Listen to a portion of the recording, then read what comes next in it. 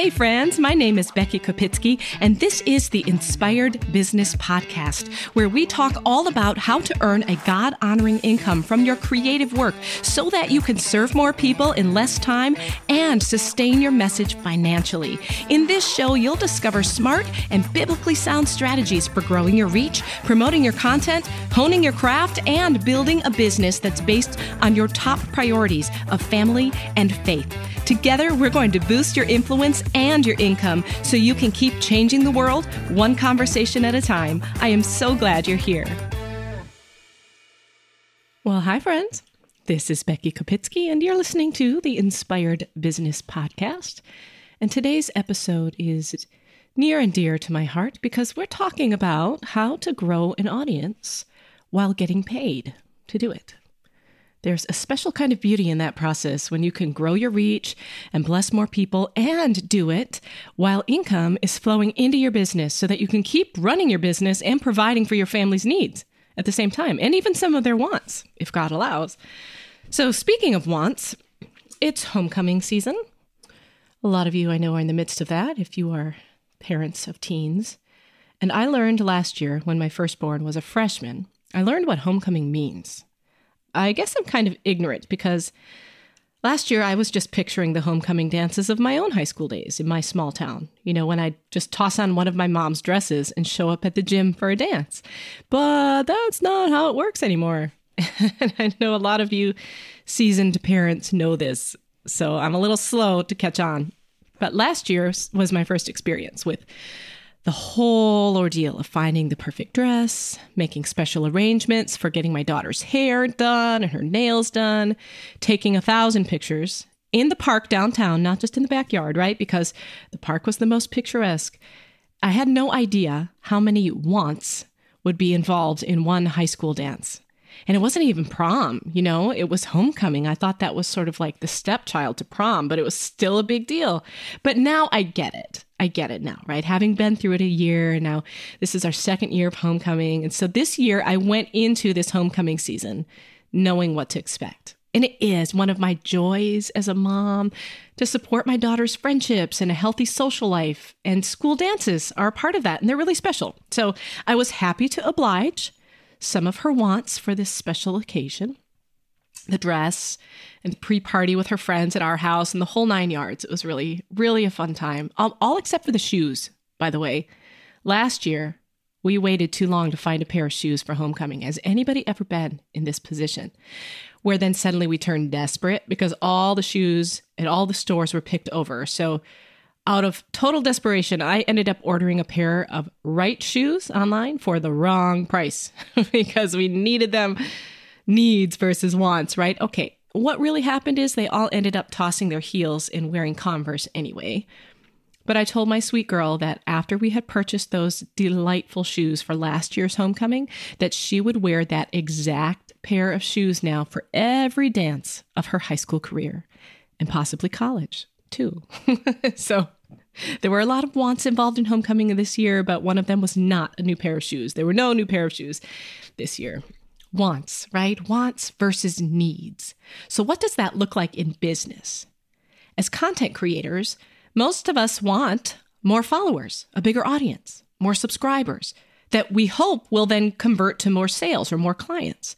And growth in business is good, especially if it means that more people's lives are being transformed by your content. That is a good thing. That is the purpose of what we do. But in the pursuit of this want, of gaining more subscribers, I think a lot of us might tend to sacrifice the need of financial sustainability or financial return. I mean, we give away a lot of stuff just to gain subscribers. Free lead magnets, you will learn this about me. Free lead magnets are not my favorite strategy. There are ways to do them well, but they're not my favorite. And this I learned the hard way. You know, in the past, I'd spent countless hours and dollars managing social media, hiring somebody to manage my social media, to create lead magnets, all of it in an effort to grow my list, to grow my social following, and to increase numbers, largely to appease a publisher. And when you pour yourself into that task and then you don't see any returns for it, and I'm talking about financial returns in particular, When you go into debt to grow your audience, that is a recipe for frustration and burnout. So I've had to learn to operate my ministry differently, like a business. Businesses, they can't stay operating in the red for long if they're going to stay afloat. So I've discovered how to approach my audience growth as income growth. It's an approach that says, yes, I want to grow my audience, but I need to get paid to do it. And I want to share with you in this episode some of my favorite ways to grow your reach, to build your list, but to earn money while you're doing it. Okay, this is really exciting. So let's start with number 1, partner campaigns, also called referral marketing. Partner campaigns. This means find other content creators or influencers in your niche or related to your niche, people whose audience will be interested in your offer. But these are folks who are not your direct competitors, meaning they don't sell a product that's similar to yours, but their audience is similar to yours. They're serving their audience perhaps in a different way from what you are, but their audience is interested in what you have to offer. They fit your target market, your customer avatar. So find these people and then invite them to share your product with their audience for a commission of any of the sales that you get from their people.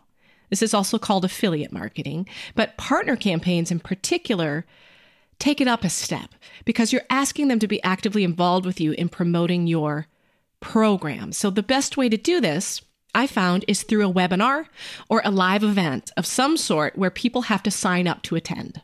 So this isn't just saying, I have this PDF download. Can you ask your people to sign up for it or even to purchase it? You're asking them to exchange their time to join you on a live teaching event. And so your partner invites their audience to show up at an event that you are co-hosting with the partner and you are presenting as the trainer.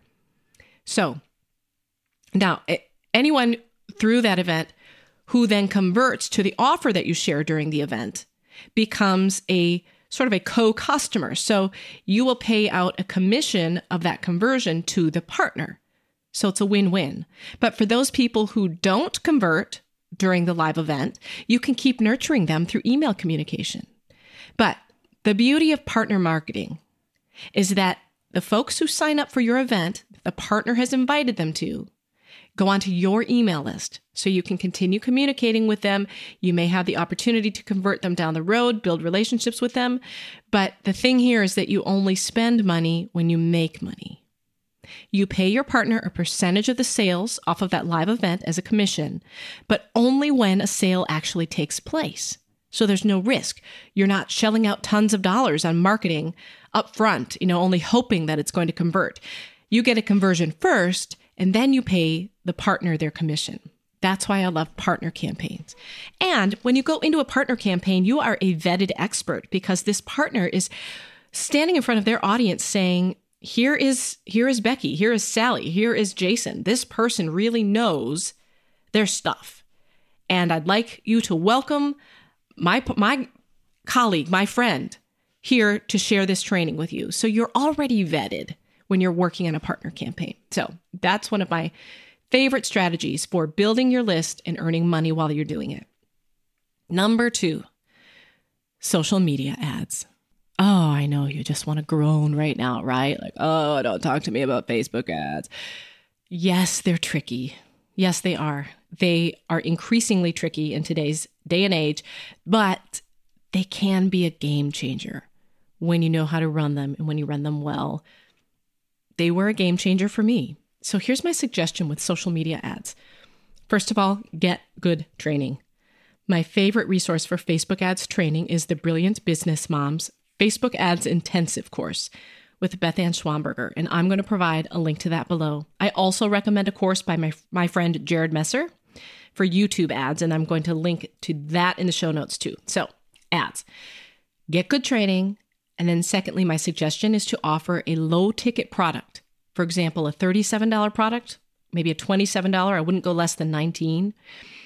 Or if you insist on using a free lead magnet at the start of your sales funnel for an ad, please at least make sure that your lead magnet leads to a tripwire, which is an upsell page that immediately appears after a person signs up for your freebie, because your goal here is that at a minimum, you need to break even on your ads and ideally generate a profit, so that every new signup or every new customer is essentially paying you to grow your list, or collectively, these new signups have paid you to grow your list because you have a high enough conversion rate on your low ticket product or your tripwire that you are not just forking over sunk costs to get people on your subscriber list.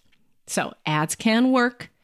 You just need to work with them. You need to get some good training, and you need to find the formula that works for you, and then you will get paid to grow your audience.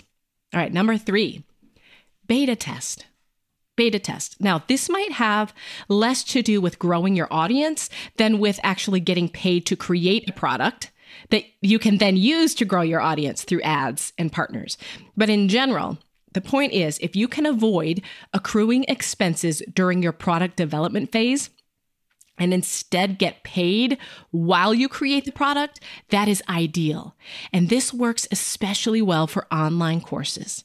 So reach out to your audience and invite a limited number of people to be your beta testers. You want to offer to sell them your new course at a great deal, half price, for example, if they will agree to, number 1, receive the content as it's being developed. You're going to drip that content to them as you are creating it. And number 2, if they will agree to give you feedback to improve it before you release this new course to the masses. Now, this not only gives you a really great cash infusion as you're creating the content, it also does ensure that your content is meeting your customers' needs before you roll it out to everyone. Basically, you get paid to create a better product. I love beta testing. So if you are developing an online course, I highly recommend going that route. And another advantage of beta testing is that if you've had a round of people go through it, help you develop it, then you already have a built-in group of people who would be willing to give you a testimonial that you can put on your sales page. And testimonials are key on your sales page. Okay, and then finally, how to get paid to grow your audience. Host a summit. Last week, we at the Inspired Business hosted the Inspire Summit, which was a gathering of over 30 experts in the Christian content industry. And that summit was so much fun. It was a lot of work to put together, but it was worth it. Because first of all, we were able to serve our audience with really excellent teaching and inspiring messages. And that was the purpose. But the summit also helped us to grow our audience because our guest experts announced the event to their own audiences, and they invited them to register for it. And it was a free event, so there was a very low barrier to entry. It was a freebie to Tripwire funnel, actually. If any of you participated in it and you paid attention to that, it was essentially a freebie to Tripwire model because we did have a paid upgrade. So as a free event, there's very low barrier to entry, which means that anybody who wanted to could sign up and take advantage of all that the summit had to offer. So every new sign up is a new person on our email list. So when people who were not a part of our audience, but were a part of one of the guest experts' audiences, heard about the summit and signed up for the summit, they joined our email list when they registered, and then we offered them a paid upgrade for anybody who wanted some bonus content and extended access to the summit beyond what that free ticket offered. And a lot of people took us up on the paid ticket opportunity. We had a really fantastic conversion rate on that. So we essentially got paid to grow our audience while we were serving people with amazing Christ-centered content. It was fantastic. Now, do I recommend hosting a summit involving 30 plus interviews like we did? No, not necessarily. One idea that is gaining popularity right now is mini summits, which are events featuring maybe just 4 or 5 subject matter experts, guests. And when you are strategic about who you invite to speak into your audience, and if you ask those guest experts to share your summit with their people, you can get a decent boost of subscribers to your list without having to go through the process of compiling dozens of sessions. Now, don't get me wrong, a summit is still going to be a lot of work, whether you have 4 or 5 people speaking into it or 30 plus like we did, because you've still got to go through the process of creating a sales page. You've got to set up the sales funnel. You've got to write the email content, the swipe copy for your guest experts. You've got to prepare any bonuses for a paid upgrade. It all involves the same amount of work, whether you've got 1 guest or 50. Where you will save time is in the session editing, for example, or coordinating with a lot of guests. Coordinating 4 or 5 people to speak in a summit is going to be less time intensive than coordinating 30 plus, like we did for the Inspire Summit. But just remember that that doesn't mean it's a simple process. There's still a lot of work involved, but for a really great purpose. Serving people, growing your reach, and serving your guest experts well by enabling them to gain exposure to more people too. So I look at summits as a win-win in that regard. I think sometime I'll do a full podcast episode on summits because I have a lot more thoughts on the pros and cons and of what makes an effective summit for you and for your guests. But for now, just know that a summit or an online conference, whatever you want to call it, that is another great way to get paid to grow your audience. So, all right, that wraps up this episode of the Inspired Business Podcast. I hope this was helpful. I want to see you grow, but I don't want to see you go into debt in order to make it happen.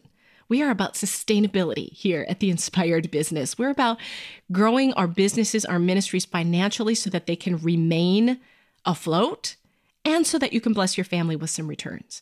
And honestly, the more income you have from your ministry or your business, the better you can serve your audience. So as you're choosing strategies for growing that audience or your email list, especially if you have a lot of freebie strategies that aren't going to earn back any income, do add some solutions that will earn money too as you grow so that you can at least break even though I really want you to do more than that.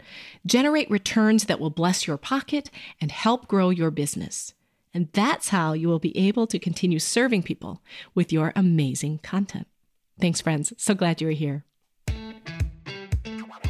Hey friends, thanks so much for joining me here on the Inspired Business Podcast. I hope this episode spoke to your heart and encouraged you. Hey, let's connect beyond the earbuds. If you have questions or thoughts about today's episode, feel free to email me directly at becky@theinspiredbusiness.co. That's .co, and I'll be happy to respond. I love hearing from my listeners, and I especially love working alongside you to serve people, to earn money, and to change the world in ways only Christian creators can. God bless you.